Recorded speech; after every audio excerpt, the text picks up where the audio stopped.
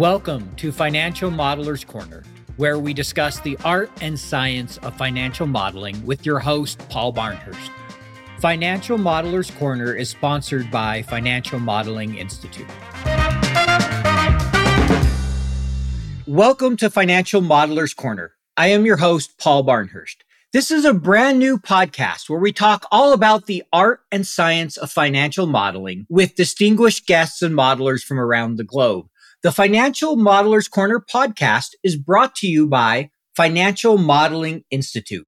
FMI offers the most respected accreditations in financial modeling. I am excited to welcome on the show Sam Sivarajan. Sam, welcome to Financial Modeler's Corner. Pleasure to be here, Paul. Really excited to have you. So, one of the things we like to do before we introduce the guest, we have a fun question we ask every guest that we start our show with. Tell me about the worst financial model you've ever seen. Well, Paul, I believe that models should have a purpose. If it is a quick and dirty calculation, it's one thing. But if it is meant to drive key decisions, there needs to be some rigor and best practice behind it. I think the worst model I saw was one created by a client, and it basically used historical P&L numbers and grew it over a number of years. And of course, to make things worse, many of the assumptions were hard-coded in the cells. So basically, you couldn't really use the model for anything useful. Hard-coded is the worst because you try to untangle them. I still remember, and I think you'll appreciate this, I had the sales commission model. I inherited it from somebody else, and it was horrible. And there was hard-coded numbers, and thing was terrible. And the guy who was the director of the organization, he calls me in a panic going, you realize this model will fail audit? Like if our risk audit looks at this from compliance, well, yeah, it's been that way for 2 years. Where have you been?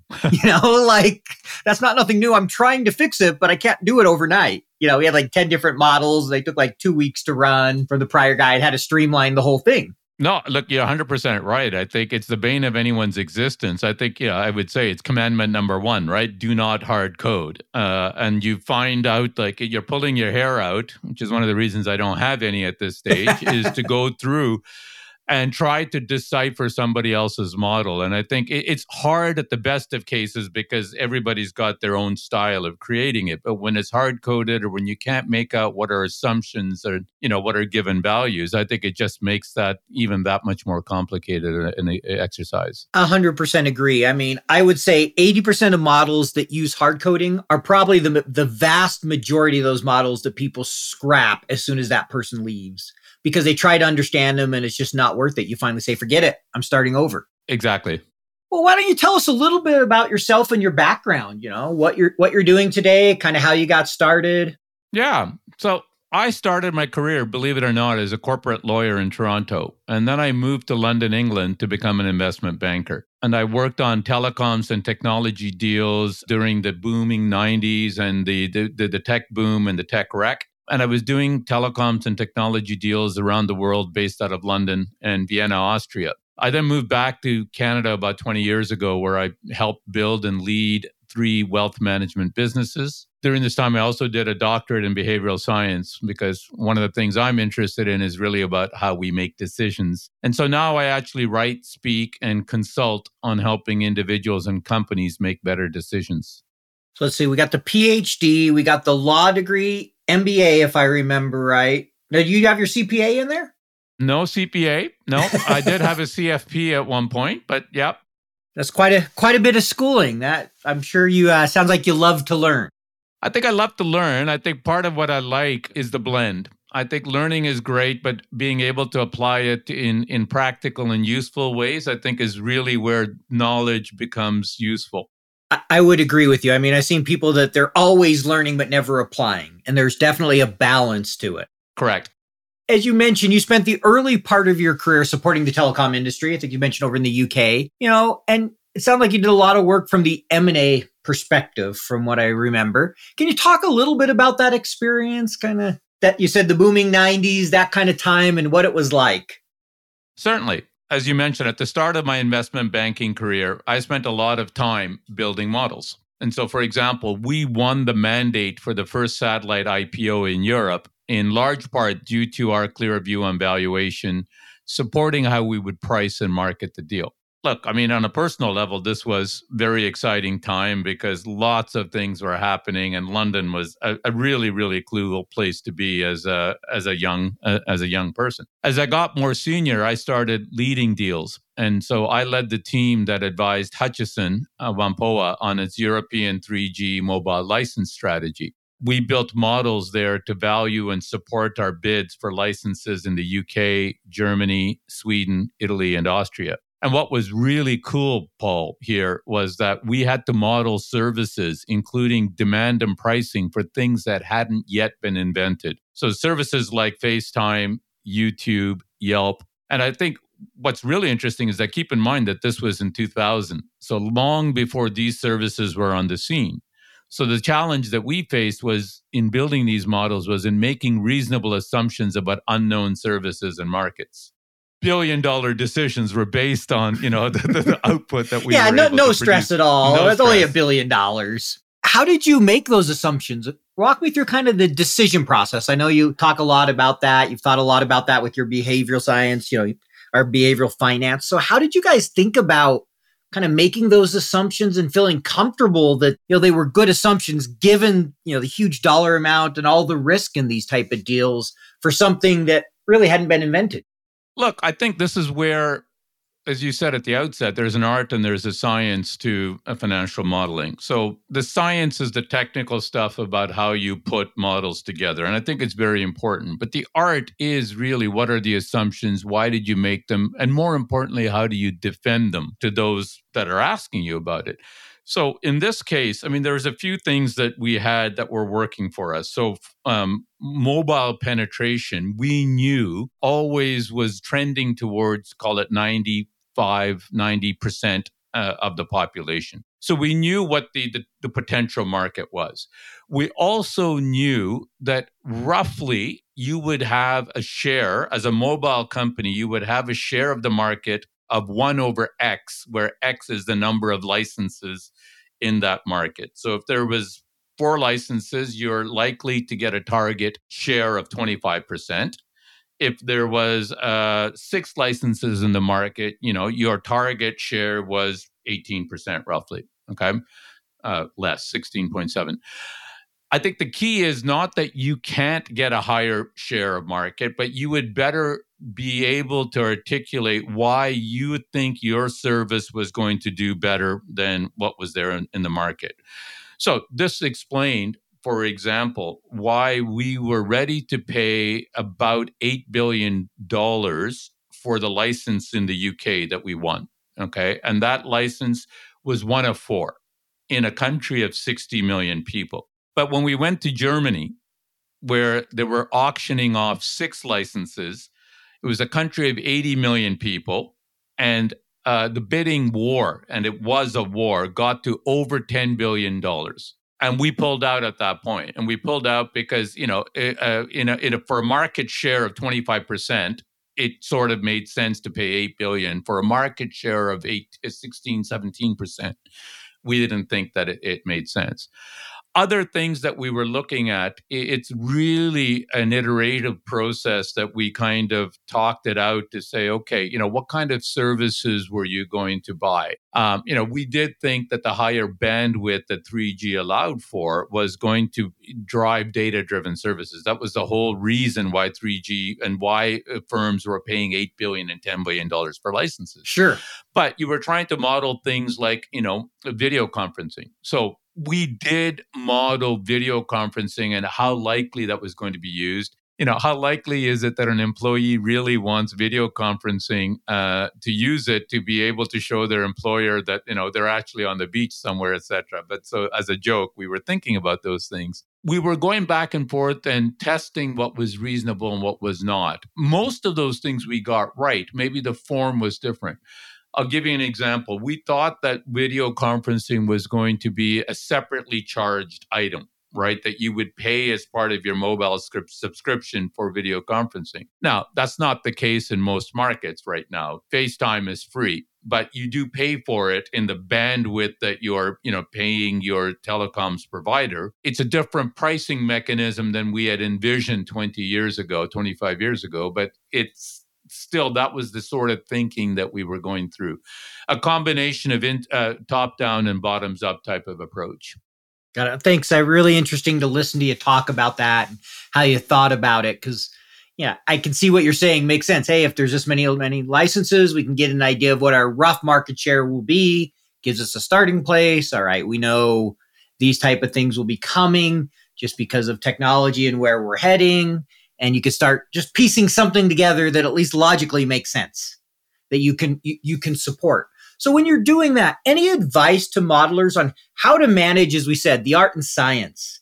How do you balance the two? Because I've seen sometimes where people get all focused on the art. Sometimes you get heavily focused on the science, and I got to follow these 100-page of rules, and everything has to be in line with that for a model. Yeah, I think that's a great question. And I don't know there's an easy answer. I think to some extent, it comes from experience. And of course, experience is hard to speed up. You can't get 10 years of experience in a year, right? So I think part of it is keep looking for experience in building different types of models for different uses. But I also think the key is to never forget and lose sight of why you're creating the model. Who will use it? What decisions will it support the users to make? How much of what you're actually modeling is knowable and how much is assumptions? And at the end of the day, I think it's never forget that a model projects future outcomes. So the outcomes by definition have to be probability based. There is no certainty that, your forecasted outcome is going to occur. So that needs to be supported by scenarios where you're being very clear what your base case is, what your bear case is, what your bull case is. And finally, I think it's important to have a degree of humility in the process to point out the limitations of the model, because a model is a simplification of reality. It isn't reality. And to remember that the model is but one tool in making key decisions. It shouldn't be the be all and end all. And nobody should want that, not the modeler and not the decision maker. I really like how you said it shouldn't be the end all be all, because I think there's a lot of truth to that. Sometimes you go, well, whatever the model says, that's what we're going to do. A model is just a representation. It's based on assumptions. There's often qualitative factors and other things that you need to make sure you're thinking about. I think it's a really good point. And, kind of along those lines, when you and I chatted previously, you had mentioned that the process is often more important than the actual model. So can maybe elaborate a little bit on that, how you think about that? Yeah, I think that building a good model forces the modeler to go back to basics. What are the key drivers of the business for the costs, for the revenues, and so on? And by thinking about these drivers and actually modeling them out for the forecast period, it forces both the modeler and the person who uses the model to think carefully about the business, its operating environment, and to focus on what really moves that business forward. In my view, the model is simply a numerical representation of some prior deep-rooted strategic thinking, and you're bringing that to bear in that model as a representation. I like you said, some deep-rooted strategic thinking, because it really is around strategy. The one thing I've seen on more than one deal, or the stories, is just keep adjusting the model till it makes sense. Right? You're laughing. You've never seen that, have you?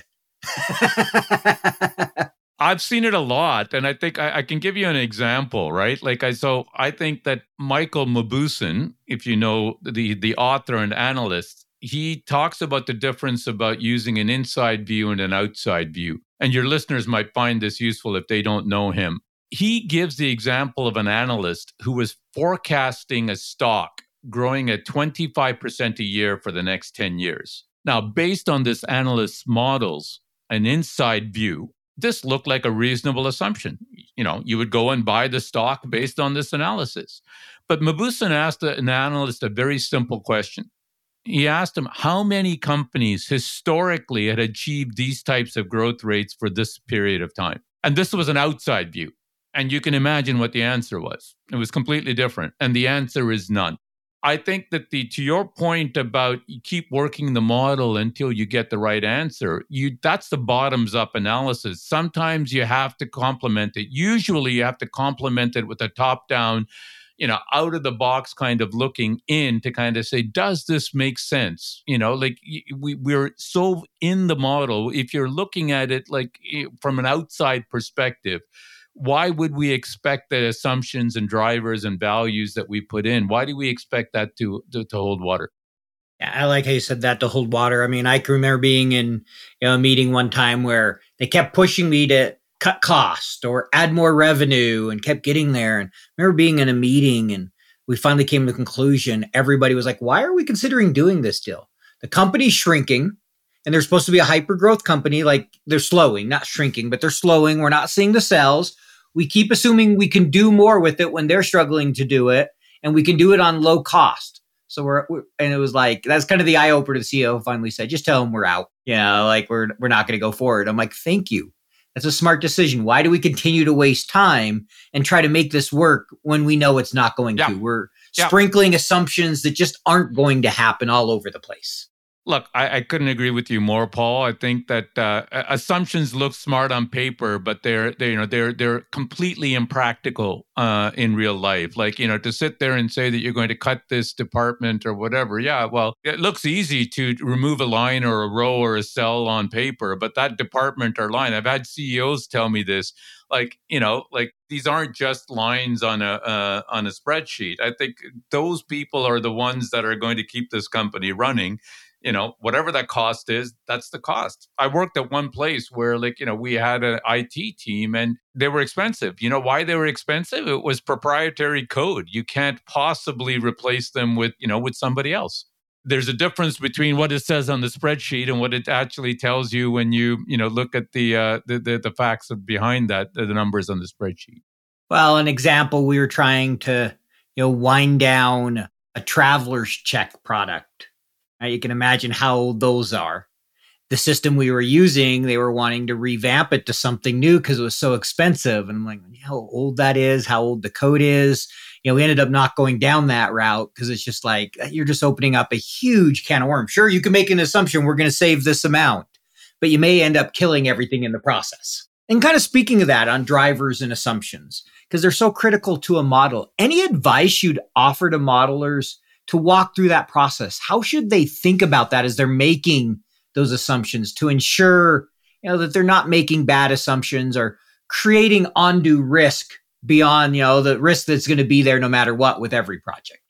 I like, at the risk of sounding like a cliche, I think part of it is look at it holistically. And maybe I can illustrate with an example. In my early days, when we were building DCF models for early stage businesses, we would look to see what percentage of the value was in the forecast period and what was in the terminal value. I've seen several models where the terminal value was over 100% of the total value, meaning that in your forecast period, you don't see a way that this business is making money. How much confidence should anybody have in that model or the drivers or the business when you, in your own forecasts, don't have confidence that this is going to make money? But in a terminal value, which is infinite, you think that's where we're going to make the money. And again, the assumption is that somebody is crazy enough to invest in this business, thinking that I'm not going to make money for 10 years, but if I hold it for 100, I'm going to make money. I would say a couple of key questions that the modelers should ask themselves as they're working with the drivers and assumptions.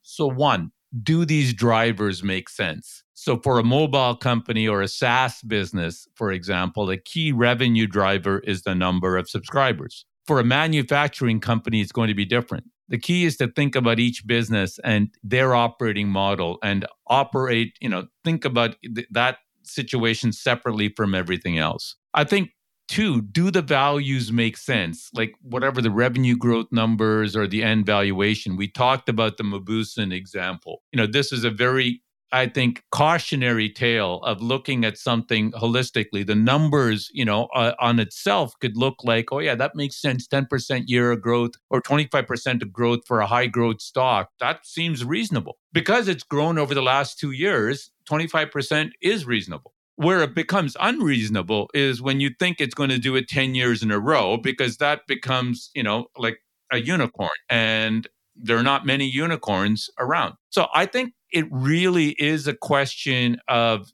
number one, tailoring it to each particular model. There isn't a holistic answer, but there's a framework or process that, modelers can use. And it's really to kind of challenge from an outside perspective each driver or assumption that you're using. And can it hold water, when you're having to defend it to someone that isn't involved in building the business? It could be your boss, it could be the decision maker, it could be an analyst, from the street. Kind of funny story when you said have to support it or, defend it. I still remember I had a boss and he had been in investment banking for years. I'd been in the UK, probably in the 90s, early 2000s, doing a lot of financial modeling. And he looked at one of the models I'd built and he goes, "This looks like government work," is the way he put it. Then he proceeded to shoot holes and all kinds of things in the model. I had to go back and rethink the whole thing because he's like, "Yeah, this assumption doesn't make sense." And he was right. And he was nice about it, but it was a really good learning lesson to really try to think. It's something I hadn't done before. It was a new way. And, it took us quite a bit of back and forth to get to where, okay, we're comfortable with this. Yes, this could make sense. And I think you make a great point, Paul. I think building a model is and should be an iterative process.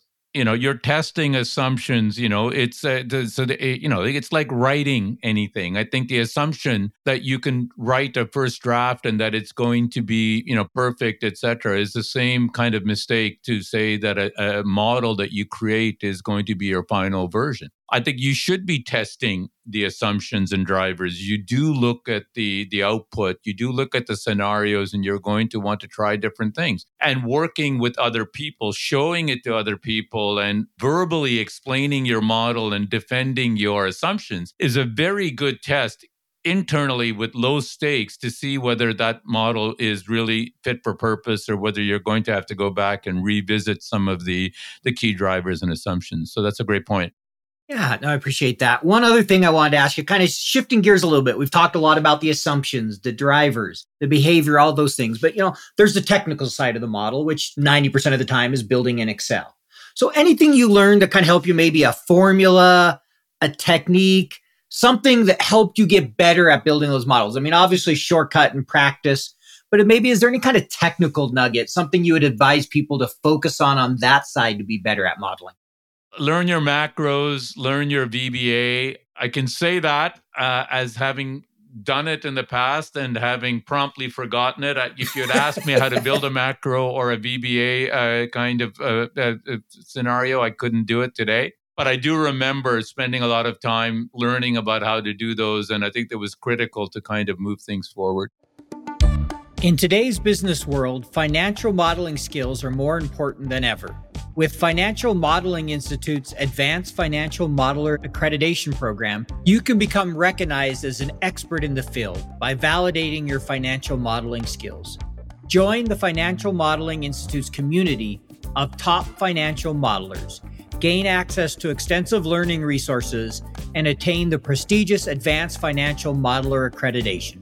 Visit www.fminstitute.com/podcast and use code podcast to save 15% when you register.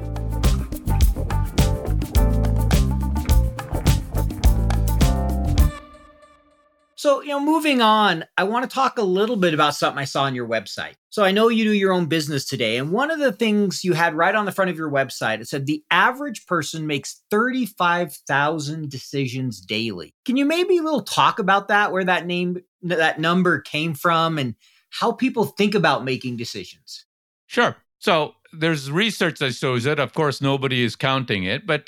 Again, I would say to keep in mind that most of those 35,000 decisions are automatic. So things like getting out of bed in the morning or brushing your teeth or putting on your shoes, you're not consciously thinking each step through. That is your brain being efficient. And that's good because otherwise we would be completely overwhelmed. But this is also dangerous. And it's dangerous because if we let our brains go on autopilot, even when making critical decisions like where to invest, shutting down a business line, or launching into a new market. So we have things like biases, emotions, our own previous experiences that can all play a role, an outsized role, in making key decisions without us even being aware of it. That's a great point. So I know one of the things you do is help people make better decisions. How do we make better decisions? How do we, help eliminate those biases and those automatic reactions that may not be what's best, that may lead us down that wrong road? How do we get better at doing that? I would say a couple of things. I don't know that you're ever going to eliminate biases. It's just what we're hardwired into us. And remember, as I say, these biases come from the fact that our brains have learned to be efficient and to try to automate things. So we don't want to get rid of that because otherwise we're going to be spending an hour trying to figure out how to put our shoes on, right? But on the other hand, I think being aware of it and letting your rational brain work through the decisions, the critical decisions that you want to go through, I think can lead to better outcomes. So in my writing and speaking work that I do, I share research and evidence as well as real life cases of how these factors impact decision making and how to get better outcomes by following a more rigorous process. So I talk about doing a pre-mortem, for example, on key decisions, like walking through a very rigorous pre-mortem process to kind of think what could go wrong and how to prepare for that. For example, in investing, in market downturns, people panic and sell their investments indiscriminately, even though every one of those investors will tell you that when they made the investment, okay, when the markets are good and everything else, they will tell you that they, of course, know that the markets will correct and it will rebound. And they're okay to ride that journey without a problem until the markets correct. And so we know those things happen. So how can we help protect people against themselves? And that's a lot of the work that I do in terms of educating them. But the education itself isn't going to help because this isn't things that they're unaware of. It's being in the moment. What steps, what tools, what frameworks can you provide that is going to help them manage it? So, and in my consulting work, I apply this firsthand. So I actually do it, with the clients to kind of sit there as they're evaluating. I had a client that I was helping that wanted to enter into a new market. And I looked at different options with them and I kind of helped them walk through, in a very rigorous way. What are the pros and the cons? What are the alternatives? What are some of the downstream potential consequences of what's going to happen? What is the impact on their current business? All of those things, I think, need to be looked at systematically and being aware that, as I say, behavioral biases can play a factor, that limited perspective, either from a stakeholder perspective or from a time horizon perspective, that you're not looking long enough. I think those are all kind of factors that I try to help individuals and companies take into account when they're making decisions. You mentioned, one thing people can do is a pre-mortem, right? For certain situations. You also mentioned frameworks. Are there any other favorite frameworks you have that you often train clients on that help with decision making? So in team situations, for example, there's Edward de Bono's 6 Thinking Hats framework. And the 6 Thinking Hats is, if you've ever known like the devil's advocate or the red team kind of approach, asking different members of the team to kind of take on a persona to challenge an initiative with that persona's perspective. So the 6 Thinking Hats, has different, there's a logic hat, there's an emotional hat, there's a culture hat. And so what you're asking is the team to kind of take turns wearing those hats and look at the problem or the decision from that perspective. If you were someone that only cared about logic, what would you think about this decision? Where does it make sense? Where does it not make sense? If you're thinking about it from a culture perspective, what does this do to the culture of our organization? Why is this a good decision or a bad decision? And I think that kind of framework, and you can use that as an individual as well. All you're trying to do is to force yourself to look at the decision from multiple perspectives and not to be blinded, not wear blinders to sit there and think, okay, I've got to come back to financial modeling. I've got a financial model and this makes financial sense. And it may make financial sense, but it may not make strategic sense. It may not make operational sense. It may not make cultural sense. It may not make technological sense, right? But I think if you're not looking at things from multiple perspectives, there's a danger of having groupthink and making decisions on that basis. As you said all that, one decision I thought of when you mentioned, kind of the emotional and the logical, there's always people's debates. Hey, should I invest the money or should I pay off my house early? And if you look at it strictly from financial logical, if the interest rates are high enough and your loan's low enough, you should invest. From just a logical run the numbers, might be low risk, but there's the, hey, what's the benefit of paying off early? What's the peace of mind? Correct. There's so many other things that are other perspectives leading to why rational people can come to a completely different conclusion that makes sense for them with the same basic facts. No, look, you're 100% right. I mean, like in the example that you give, that choice only is a real choice if you were going to invest in something that was a good investment and you stayed invested. Okay.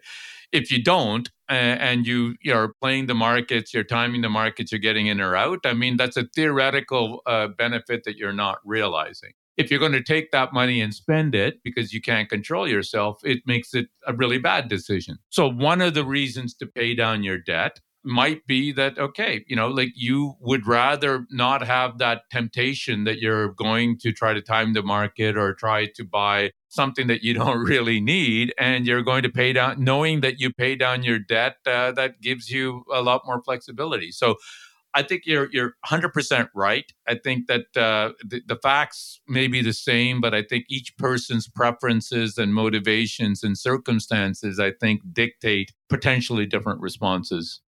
And I'm sure it's one of the reasons we have behavioral finance as a study, is because, economists want to come at it from often just that logical point of view. Well, why aren't people being rational? Well, because there's a lot more to it than just the rational facts. Well, and the funny thing is, of course, the same economists that talk about all of that, when you ask them to apply that economic thinking to their own decisions, they're very often guilty about not behaving rationally as well. So yeah, they do the same. Well, as I always like to joke when it comes to economists, ask 5 economists, get 6 opinions. Yeah, exactly. So take it for what it's worth.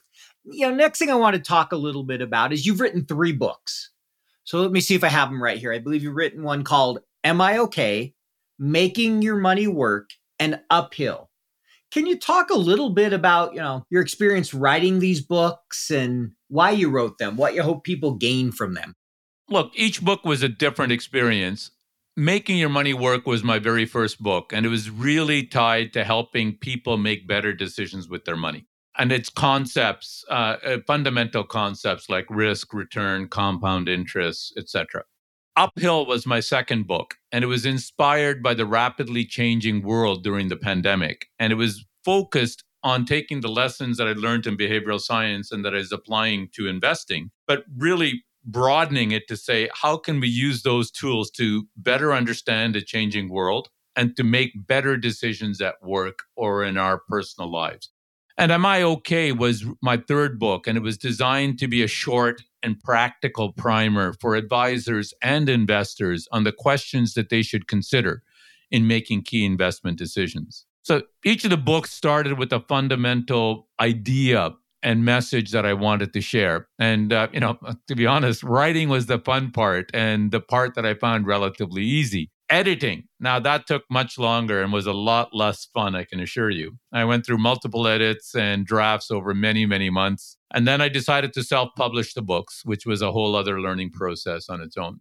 I bet. And I laughed when you said the editing because I never pictured myself as a writer. I've never considered myself a good writer. And I do a lot of it now for my business. And yes, you might crank out a first draft of something in minimal time, but then you're wordsmithing and changing. And where do I add this picture? And hey, am I saying the right thing here? And constantly editing. And at some point, you just have to say, okay, it's good enough. I can't keep going.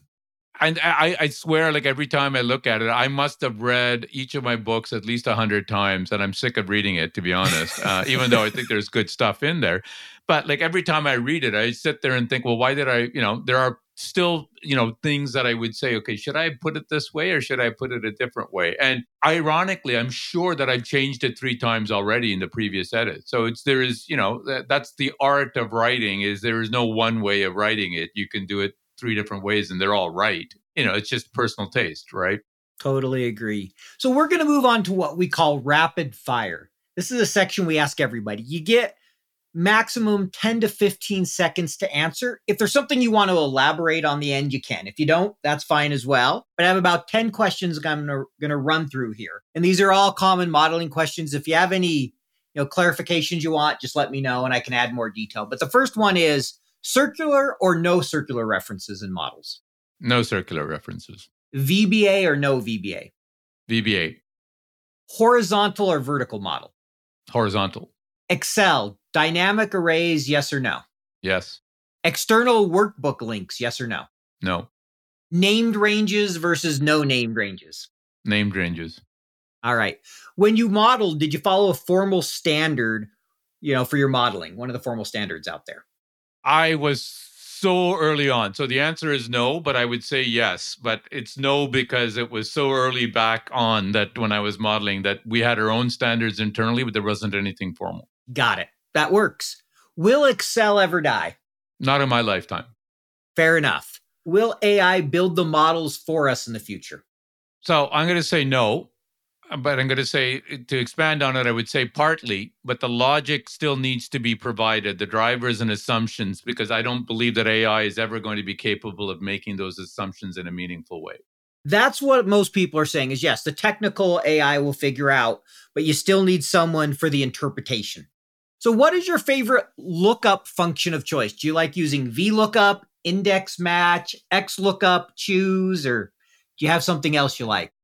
I use VLOOKUP, and largely because that's what I grew up using. Understand that one. That's usually how it works. So when it comes to models, are you a fan of sheet and cell protection? Should you have them in your models or not? Yes. And the last one here is, do you believe financial models are the number one corporate decision-making tool? If no, what do you think is? So this is heresy, but I'm going to say no. Okay. On this podcast. And I say no because I believe in a toolbox. Every situation needs its own tool, and models are an important tool, but not the only one, and not necessarily the first one, depending on the decision to be made. So I think it depends on the decision. I think there are ones so for example, I gave you the market situation that we had in mobile markets. Yes, of course, we did the financial model, but for us, knowing that we were going to get 25%, our target was getting 25% of the market. That was a more important kind of tool, that kind of rule of thumb and heuristic that we were working towards in that case than what the financial model was. The financial model helped underlie and support that thinking, but it was by itself, it wouldn't have been the decision-making tool. You passed. It wasn't total hearsay. I can understand your logic. We won't crucify you or anything. No, I appreciate that. I can totally understand what you're saying there. So as we wrap up, the first thing I would like to ask is, is there anything you'd like to share with our audience about your services, your business, ways to contact you, anything you'd like to add, just kind of about what you're doing and your business today? Yeah. So look, I speak, I write, and I consult on decision making. I have a newsletter. I do my own podcast that's advisor driven. So people can find me either on LinkedIn or get in touch with me through my website, which is www.samsivarajan.com. And there they can find the links to the books that you mentioned as well. All right. Thanks. Appreciate that. So last question we want to ask you here. If you could give advice to our audience about how to become a better financial modeler, if you can give them one piece of advice, what would be that kind of parting advice for them? I think the key thing I would say is remember who that model is for and what questions it is going to answer. Check your assumptions and the drivers. Keep it simple. I think the key thing I would say is the elegance of any model is in the thinking behind it, not the bells and whistles that you put on the page. Thank you. I like that. And I think that's great. Keep it simple, focus on those assumptions and really validating them, and don't add a bunch of bells and whistles. So on that note, we'll go ahead and close. And I just want to thank you so much for joining us, Sam. I really enjoyed chatting with you and learning more about your background. And I'm confident our audience will enjoy this conversation as well. So thank you again for joining me. Paul, thank you for having me. I enjoyed our conversation.